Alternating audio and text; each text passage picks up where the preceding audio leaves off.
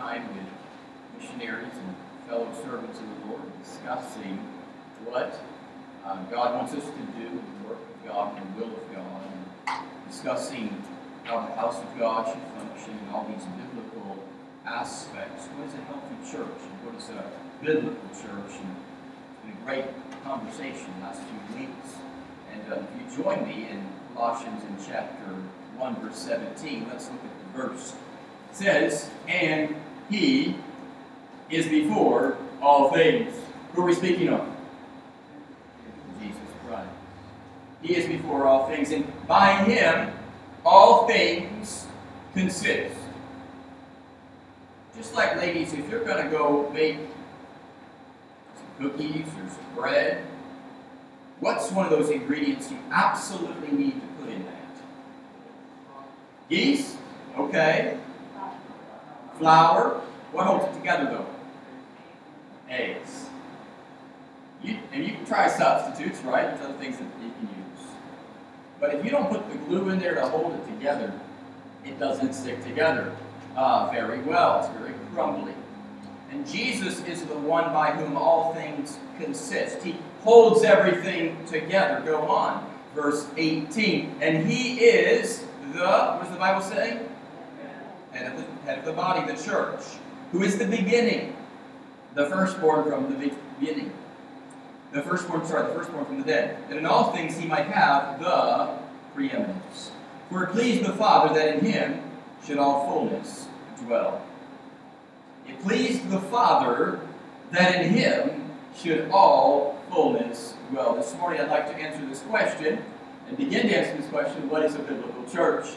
Questions are posed often today. What is a biblical church? Is a biblical church one that has this or that or the other? What is a biblical church? And by the way, in heaven, what are we going to have? What are we going to have when we worship the Lord? What's going to be the posture? The Bible says the angels in heaven and the 420 elders, you see them, and what kind of posture do they have before the Lord in heaven? Kneeling. They're kneeling down before the Lord. Now, there are churches, right, where you might have a kneeling bench and you'll kneel down during the service. And I would say that kneeling is a biblical posture. Now, if we kneel and then say vain repetitions as the heathen do, for they know not God, that is meaningless. But kneeling is a posture of worship. So kneeling before who? Kneeling before Christ. It's our visible acknowledgement of who He is, that He is the head. He is the beginning. He is the firstborn from the dead. And in all things it says He might have preeminence. I believe God wants to be in control of His church. Don't you think that? Jesus wants to be in charge. And Jesus wants to be glorified. He wants to be exalted. He said, if I be exalted, if I be lifted up, all men will be drawn unto me. So, when Jesus Christ went about teaching, we often see what happening behind His ministry. Multitudes following Him, hearing the word of God. Being healed, He met their physical needs. We must notice Jesus did meet people's physical needs. And He also met their spiritual need, gave them the gospel, and gave them an opportunity to put their faith in Christ. Jesus was the expert storyteller. He was the expert parable giver. And I asked one of the missionaries who was with us the other day, I said, when do you think the church was started? That's a great topic to ask. And I said, by the way, you can answer it several different ways from a biblical perspective. I'm not trying to grill you. I just want to see what your perspective is. When did the church start? What is the church? The Bible refers to the church. When Moses was in the wilderness, it says the church in the wilderness. You say, what was that? It's a called out assembly. Called out assembly of believers following Moses, who was following Christ. Then you see in the New Testament, you see Jesus going around about. And then after He is resurrected from the dead, He goes up to heaven. 40 days later, we have the day of Pentecost, and 3,000 souls get saved. Who were the leaders of that church? They had already been saved. So my belief is that the church did start earlier when Jesus called His disciples. It was forming the church. There was a call out assembly. He called them to come unto Him. Everybody has their opinion. Some people think it started the day of Pentecost. But the leaders were trained earlier. And so who were those following Christ?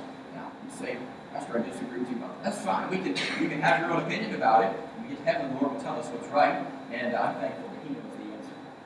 but I will tell you the church did start, and it was biblical, and it was God-honoring. They met day to day. The Bible says in Acts chapter 2, they met every day, house to house, and the Bible says they were added daily to the church, such as should be saved. I do believe, and I long for that day when we'll see people saved on a regular basis. Do you long for that day?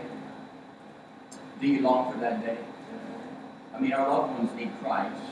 Our neighbors need Christ. And the Lord wants to reach them.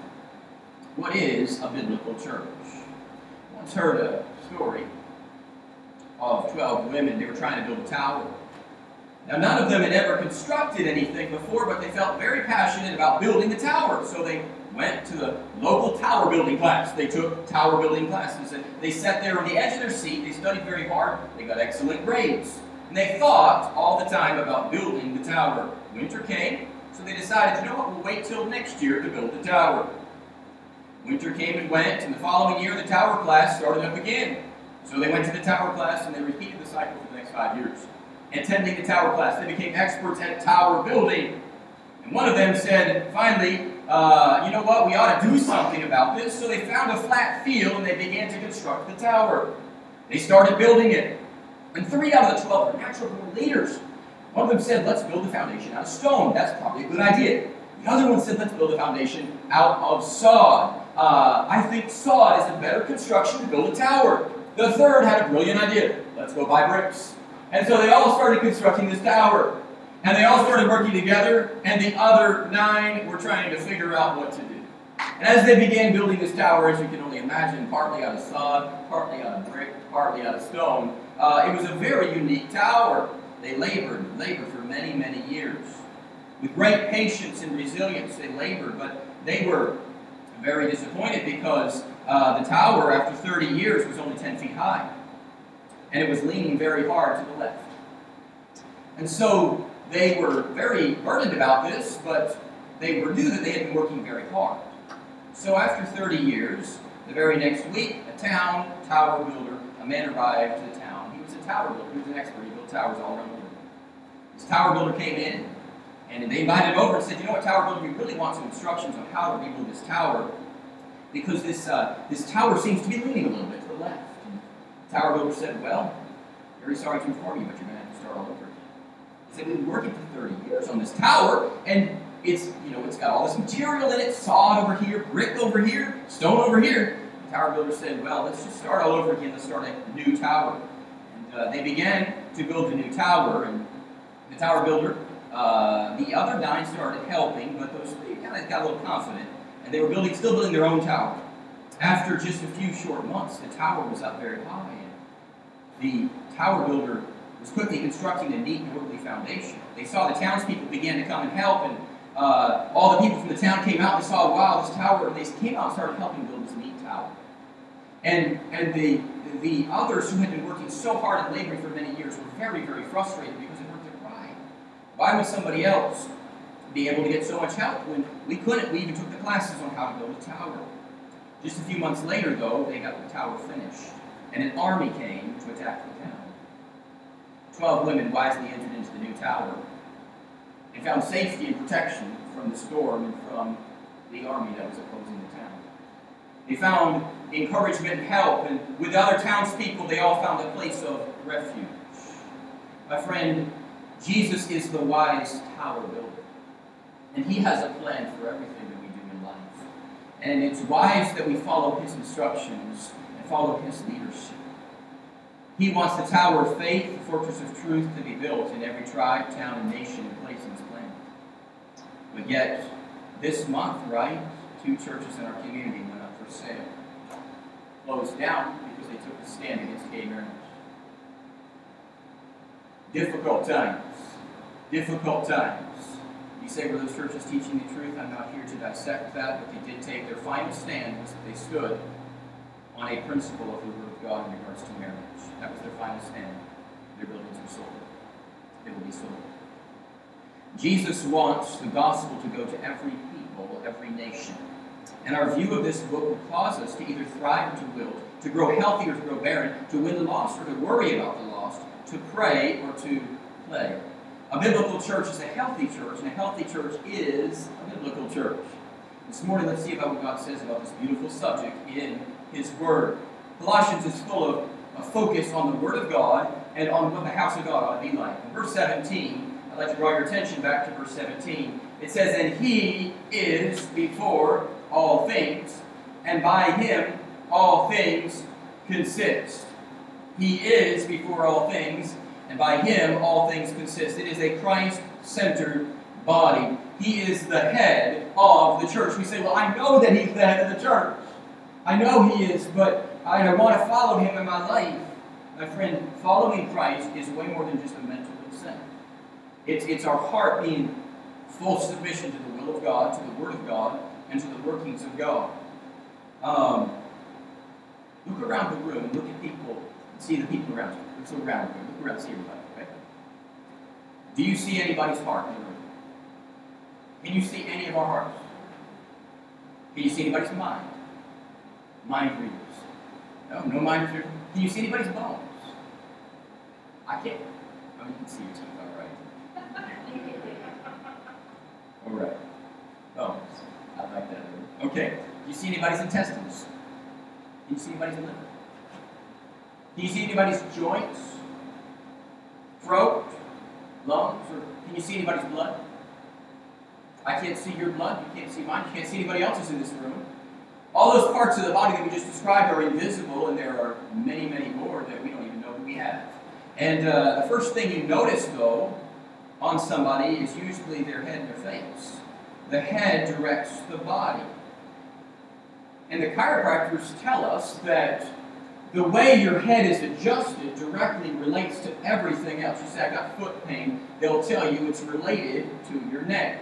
You say to your head. Because we have this bowling ball God placed upon the top of our head. Right up here on top of our neck. And if the bowling ball is just slightly out of alignment, the whole vertebrae thing starts to go off. And it throws out your hips. It throws everything else off in your body. My friends, you can get shots, you can get medication, but if the head is not straight, if the head is not properly aligned, there's a problem in the vertebrae in the neck. Everything else goes out of alignment. It can cause every health problem known to man. If you've ever been to a chiropractor, you look at the little chart and you see where every little muscle, every little vertebrae in your body, what it's connected to. And you see literally every health problem you can have is directly related to your spinal cord and directly starts from your neck and head and goes right down. In the same way, in the body of Christ, Jesus is the head. And He wants everything to flow from Him. My friend, if your neck is severed, you will perish quickly. Jesus' grandmother fell in the shower and broke her neck, and that is what took her out. Very, very quickly. When your neck is broken, and your spinal cord is severed, you will perish very quickly. It's a very tragic time for the family. An unexpected loss, an unexpected stroke. All these things, unexpected. But my friend, if the head gets out of alignment, death is certain. If the spinal cord gets crushed. If Christ is not aligned properly to each of our lives, we're bound for trouble. He wants to be aligned to the finger. But what if God wants you and I to be the joint? Can you see the joint? No. And I'm not talking about other words that people use for things that are not of God. And my friend, that only costs a lot of money and wastes a lot of time and put people into poverty. I'm not talking about that. But if the Lord is not in everything, connected to everything, in the way in which the church functions, if there's not a Christ-like spirit, if there's a cold heart, if our heart has become cold to the Lord, we can miss the connection with Christ. We can boast of our relationship to Christ, my friend, but truly our face, our voice, our heart reveals what is on the inside by what comes out of the mouth, comes out on the outside. If God, I tell you, God can use and He can grow His body, you say, I don't know if God can. Remember a man named Moses? I seem to remember Moses had a big problem. Does anybody remember what Moses' physical defect was, at least that he told God he had? He told God he had a speech impediment. Now, I don't know if he did or didn't, because he seemed to be able to speak quite well later on. But he apparently was slow of speech, so maybe he just stuttered a lot, had a hard time speaking. I don't know, I wasn't there.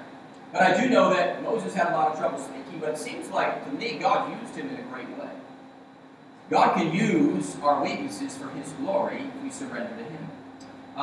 Any God-called preacher, deacon, elder can grow into his position of effectiveness if he's surrounded by believers who are growing themselves. Any pastor can grow into a position of effectiveness if he's surrounded by believers who are growing themselves. The greatest level of growth is in the greatest command. And you say, what's the greatest command? To love God, the head. See, a Christ-centered body, we're in love with Jesus Christ, and then we love our neighbors. It flows automatically like that. The more Christ-centered we are, the more we will love His body, the church. And that involves every part of the body, even the parts that are not as attractive. A Christ-centered body. Next, a consecrated life. A consecrated life. If you look down at Colossians chapter 3, Colossians 3 is a beautiful chapter. The whole book of Colossians is wonderful. So many great truths here. But look down in verse 10. And have put on the, what does he say? New man, which is renewed in knowledge after the image of Him that created him. I don't know about you, I always need renewal. And my friend, the more you walk with God, the more He will renew you as you surrender to His will. A consecrated life. And put on the new man, which is renewed after the image of Him that created him. He tells us of this consecrated life. Look on in verse 11.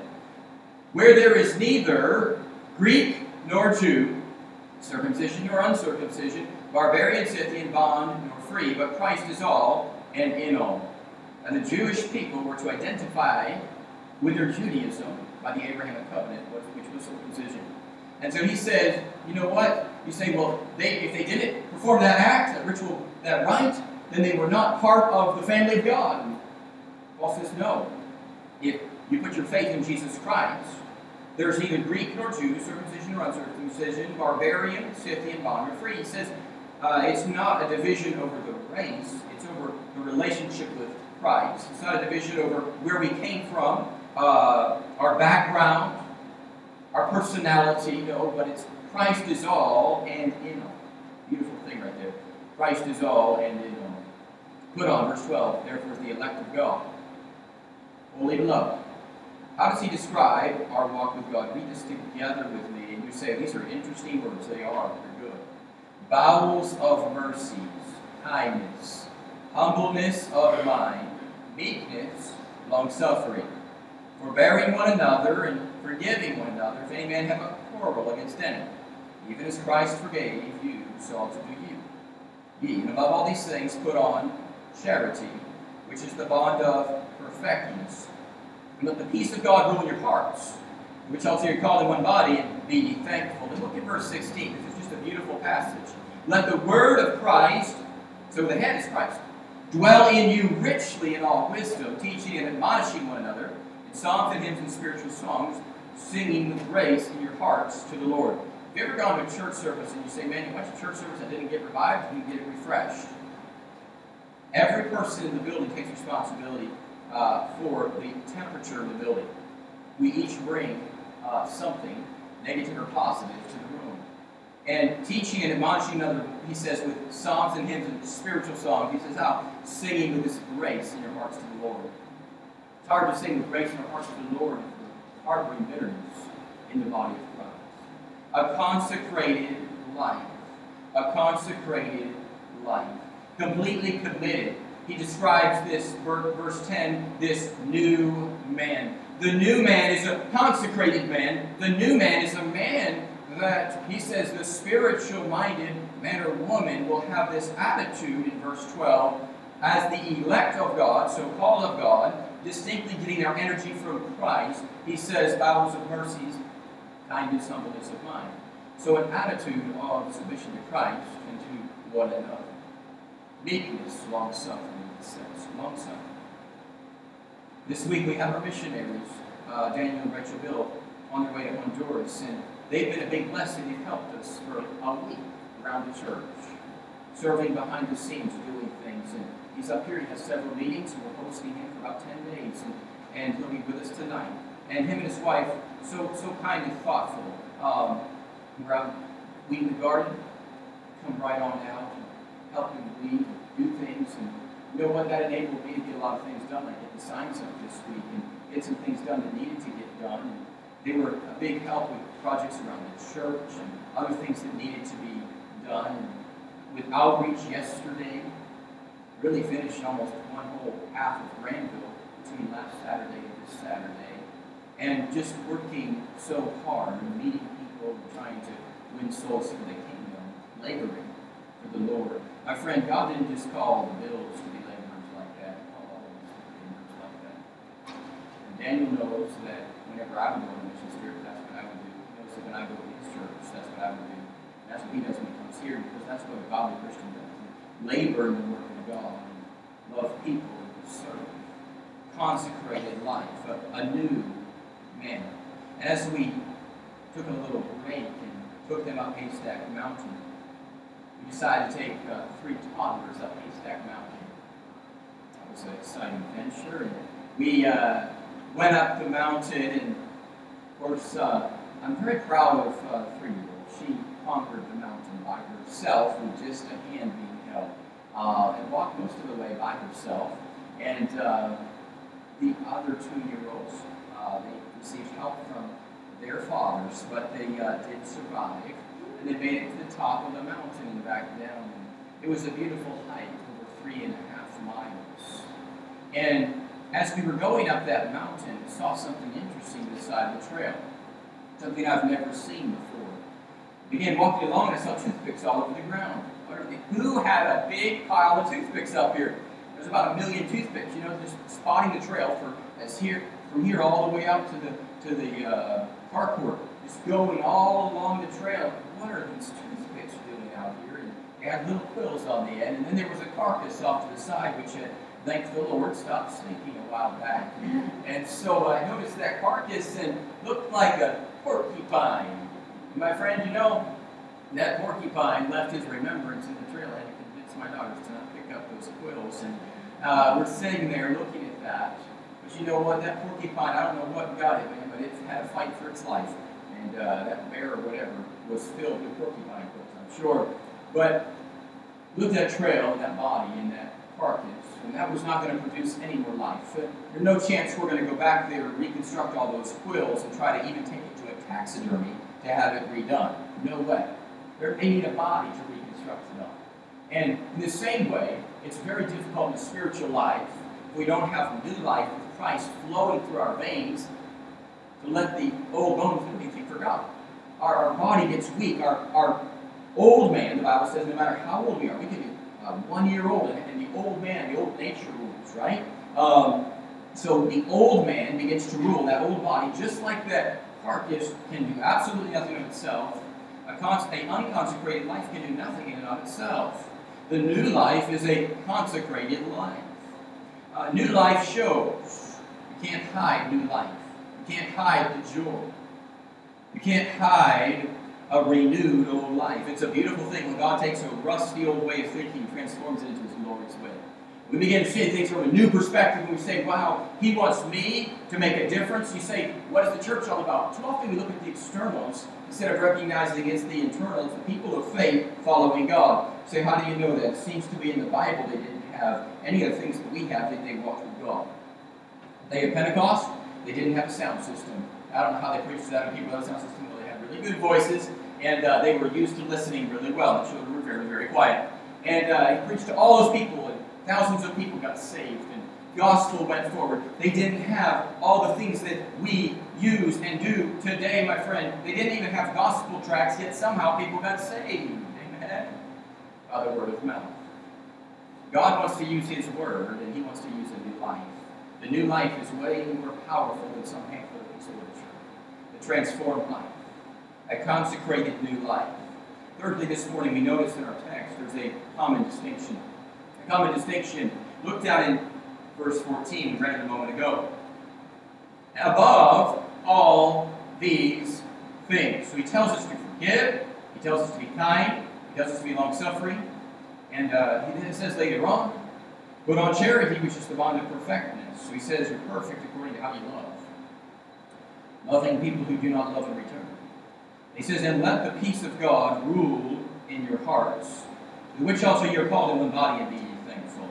A moment ago, we gave thanks to God for some things, and we recognized what God did.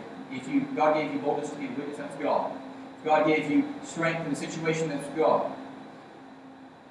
He says we're supposed to let God's word dwell in us in such a way, supposed to let the peace of God rule in us in such a way that it's a distinct change.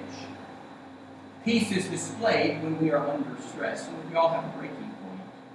When you lose a loved one, you still have breaks. God wants us to have peace. It leads in our worship in the house of God. Peace. The peace of God. It's a temperament. It's a fruit of the Spirit. It's something I can't get for myself. It comes from Christ alone. The fruit of the Spirit is love, joy, and peace. God gives the peace in the middle of the storm, and peace is a common distinction. He says, put on charity, and he says, let the peace of God rule. The peace of God is the common denominator. The peace of God is what keeps the engine going no matter what's going on. What keeps us moving forward, and often moving forward in the will of God, as I said last week, is a matter of the will. It's a matter of the will. We say, you know what, I'm going to choose to have the right attitude. I'm going to choose to love people today. I'm going to choose to do the will of God. I'm going to choose to go serve today. I'm going to choose to go be a witness today. Whatever it is, I'm going to choose to do it because I love Him, because it pleases Him. It's a common distinction. Let the peace of God, then when we get in those situations and we're under stress and we're worn out, let the peace of God rule. The demonstration that we're a child of God is how much peace you have in a storm. How much peace you have. Think about what Proverbs says. A man passing by, meddling with strife belonging not to him, it's like a man taking a dog by his ears. God doesn't want you to take on everybody else's stress when you pass by a situation. It'll bog you down in life. He wants you to walk in the Spirit and bring a spirit of joy to the house of God, a spirit of peace to the house of God. And 1 Thessalonians 5 tells us in verse 13 that we are to be at peace among yourselves. It's a great verse. I challenge you to study it, 1 Thessalonians 5:13. Let the peace, he says, be at peace among yourselves. It's a common distinction among a group of Spirit-filled believers that we live it with peace. And then Galatians, if you would join me over there, Galatians chapter 5, verse 13. Galatians 5 and verse 13. Common distinction. This peace of God rules, and this peace of God causes us to be thankful. He says it causes us to make a difference. Galatians 5 and verse 13. For brethren, we've been called into liberty, only use not liberty for occasion to the flesh, but by, what does he say? Serve one another. For all the law is fulfilled in one word, even this, thou shalt love thy neighbor as thyself. Look in verse 15 and read it together with me if you would. But if ye bite and devour one another, take heed that ye be not consumed by the neighbor. Look in verse 16. This I say then, walk in the Spirit, ye shall not fulfill the lust of the flesh. A common distinction, the peace of God, giving us the strength to display the love of God in the middle of storms. By the way, like we said a little bit ago, Moses, God used him in a mighty way. The people that surrounded him, some of them, many of them, had a different heart. But thank God for a man like Joshua who stood up for God and made a difference. Thank God for the Joshuas in this world. The Bible says we're to let the word of Christ dwell in us. I'd like to wrap up in this whole message going back to chapter 3 of Colossians. Chapter 3 and verse 16. The Bible says we are not only have the peace of God, which is supposed to be the ruler, supposed to be the dominator. My friend, before you get upset about something, if you think about, you know what, is anything, am I sure this is of God? Am I sure that I was listening to somebody who's speaking in a spirit-filled manner? Is this really of God, or is it just of my flesh? Verse 16, let the word of Christ dwell in you richly in all wisdom, teaching and admonishing one another in psalms and hymns and spiritual songs, singing with grace in your hearts to the Lord. The word of Christ. It seemed to remember a psalm, Psalms chapter 1. It seemed to remember a Bible said, blessed is the man that walketh not in the counsel of the ungodly, or standeth in the way of sinners, or sitteth in the seat of the scornful. The scorners are those who mock those who are doing right. And he says, his delight is in the law of the Lord, and his law he meditate day and night. He shall be like a tree planted by the rivers of water, bringeth forth his fruit. You say, I love God, I know God, I walk in God's word, and I will obedient to God. That's great. But then where's the fruit? Okay? So when we want to say, you know what, I'm in the Word of God, you say, you know, you're in the Word of God, you're in the fellowship of the believers, you're trying to do right, you say, I'm hearing all my instructions from God, then the question we need to ask ourselves is, if we are obeying the Word of God and the Word of God is true, God wants that there to be fruit flowing from our life. You say, when will that come? In due season. But there should be fruit, and we should ask God to help us to have fruit. You think it's possible to be a Christian and not produce any fruit? I don't ask you to answer that, but to think about it. According to John 15, it's an impossibility. According to John 15, Jesus says if a branch doesn't bear fruit, he says he plucks it away and then casts it in the fire and burns it. You say, what does that mean? God knows. My friend, there's a common distinction. Fruit bearing. Fruit bearing. Let the Word in and let the Spirit in. The challenge is to let the peace of God and the Word of Christ, and the natural result will be that we edify, that we sing, that we worship, that we admonish, that we teach one another in the love of God to make a difference. We ought to be focused on things that would edify and build up the body. What can we do to impact and encourage someone else in the house of God?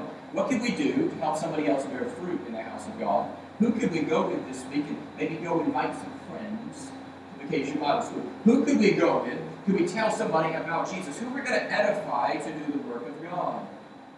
A church, my friends, is as strong as its focus on Christ. As strong as our focus on Christ, because he said he's the head. The church is as healthy as the new life found within each member of the body. And look, often we pride ourselves, and I've traveled the world and seen this everywhere, we pride ourselves in our membership, but we don't have the new life within us, okay? Ask God, Lord, help me to not just be a member of a body of believers, but have new life, have fresh energy, have fresh zeal, have the peace of God ruling in my heart. That's a common denominator that demonstrates I'm a child of the King. It's as healthy as the new life found in each member. And the church demonstrates its Bible knowledge by its love, by its biblical love. Loving the unlovely. Just this last week, I had to answer questions for somebody when we were outdoor hunting. There's a lot of difficult questions people ask today. Someone let me know about how their loved ones recently got into a lifestyle where they honestly don't know which gender they're in. They're confused. And they asked me, they said, I'm looking for a new church. They said, but I want to know that you're going to have love towards, men. What a tough question, because the truth of the matter is the individual I was talking with probably has never read their Bible. What a tough question, because you can quickly answer that question and turn somebody away from the faith forever. Or you can teach them the love of God, and that all sin is sin in the eyes of God.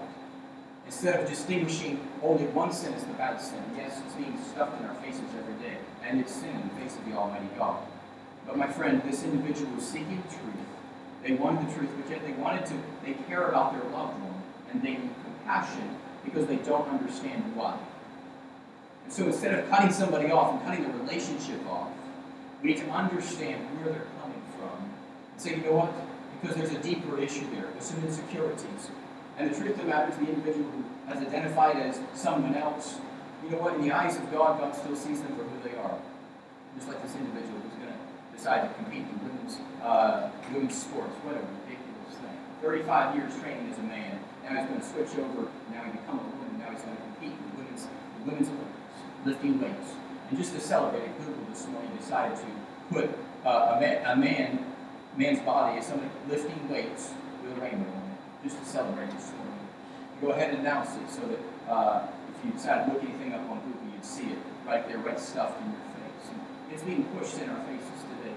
But you know what? Most people, everybody needs Jesus, and everybody needs his love. Everybody needs to know that we care about them first. You say, we ought to give them truth. We will give them truth, and I do speak to them about the truth. But often the reason they've drawn that conclusion is because they never saw the truth. Okay? And so instead of just attacking the decision they've made, deal with the root problem, which is, hey, God loves you. He knows you. All sin is sin in the eyes of God. That's the root issue. And God wants to give you deliverance. He wants to give you freedom. He wants to give you security found in Christ. Not in some medication, life-altering medication for the rest of your life, which everyone like that has to get on in order to live that lifestyle. My friend, a biblical church demonstrates its Bible knowledge by its biblical knowledge. Love worketh no ill, the Bible says. Love is the fulfilling of the law. I ask you this morning, will you commit to follow Jesus Christ and be part of the biblical local church? Letting God renew you, letting the peace of God control your thoughts. You say, but the biblical church needs to be, I'm good. The biblical church needs to be biblical, sound in their theology, sound in the truth, but teaching and admonishing and guiding people to the truth of God. And I found that when people find out that you love them, they'll have no problem working on the other issues in their life. Many people have got discipled over the last few years, and they're in the house of God and they're here somewhere else now, growing in the Word of God. Why? Coming from various backgrounds, but finding truth in the Word of God, finding that God loves them, finding that God's truth never changes, and my friend, finding there's hope in the cross, finding that somebody's willing to spend time with them to teach them the Word of God. Would you be that somebody who will love somebody to bring them to Jesus Christ, and to be part of the body of believers, with a common distinction, above all things, put on charity, letting the peace of God rule in your hearts, through which also you're called in one body to be thankful. Be thankful for the good things God's given you. Be thankful for the blessings. Let's ask God to control our thoughts and our actions of service. Make the goal to follow Christ. Paul said, follow me as I follow Christ. Let's ask God to help us with that in the house of God. Have this distinction in our lives. Following Christ with a full heart, a renewed life. Let's join together for prayer this morning. Let's stand together if you would. Thank you each for watching by way of live stream. Close out the last week this time. Let's bow together for prayer this morning. Father, we thank you for your word, and we thank you for the gospel that changes lives. We thank you for the fact that Jesus died, was buried, and rose again the third day. Father, we ask you today that you would help us to live a life renewed through the gospel of Jesus Christ. And Lord, I pray for many of us in the room maybe have just gone through a period of patch in life where we're not experiencing renewal. Lord, I pray for any in the room who are struggling with that. And in their life, the truth of the matter is the old man's been winning a little bit. And the old man's kind of been overtaking, and Lord, the flesh is winning, and there's no fruit. But you want the word of Christ to dwell in us richly, that we might admonish, that we might encourage, that we might edify, that we might sing with joy, and we might have the grace of God in our lives. Pray you help, Lord, that each of us would surrender to the cross, make a difference. Father, for those who may have not yet trusted in Christ, you continue to convict their heart, that they might call upon the name of the Lord today and be saved. We thank you so much for your gospel that changes lives. The piano begins to play. I invite you this morning to ask the Lord, search me, Lord, try me, Lord, know my thoughts. Ask the Lord to help you to make a difference. Ask the Lord to help you to be a revived member of the body of Christ. With a living head who is Jesus Christ. You want to come forward and pray? Welcome to do that where you see. Welcome to do that. Wherever the Lord leads you, just take a moment to be with God this morning. Ask the Lord to help you. Ask the Lord to work in your life, encourage your life.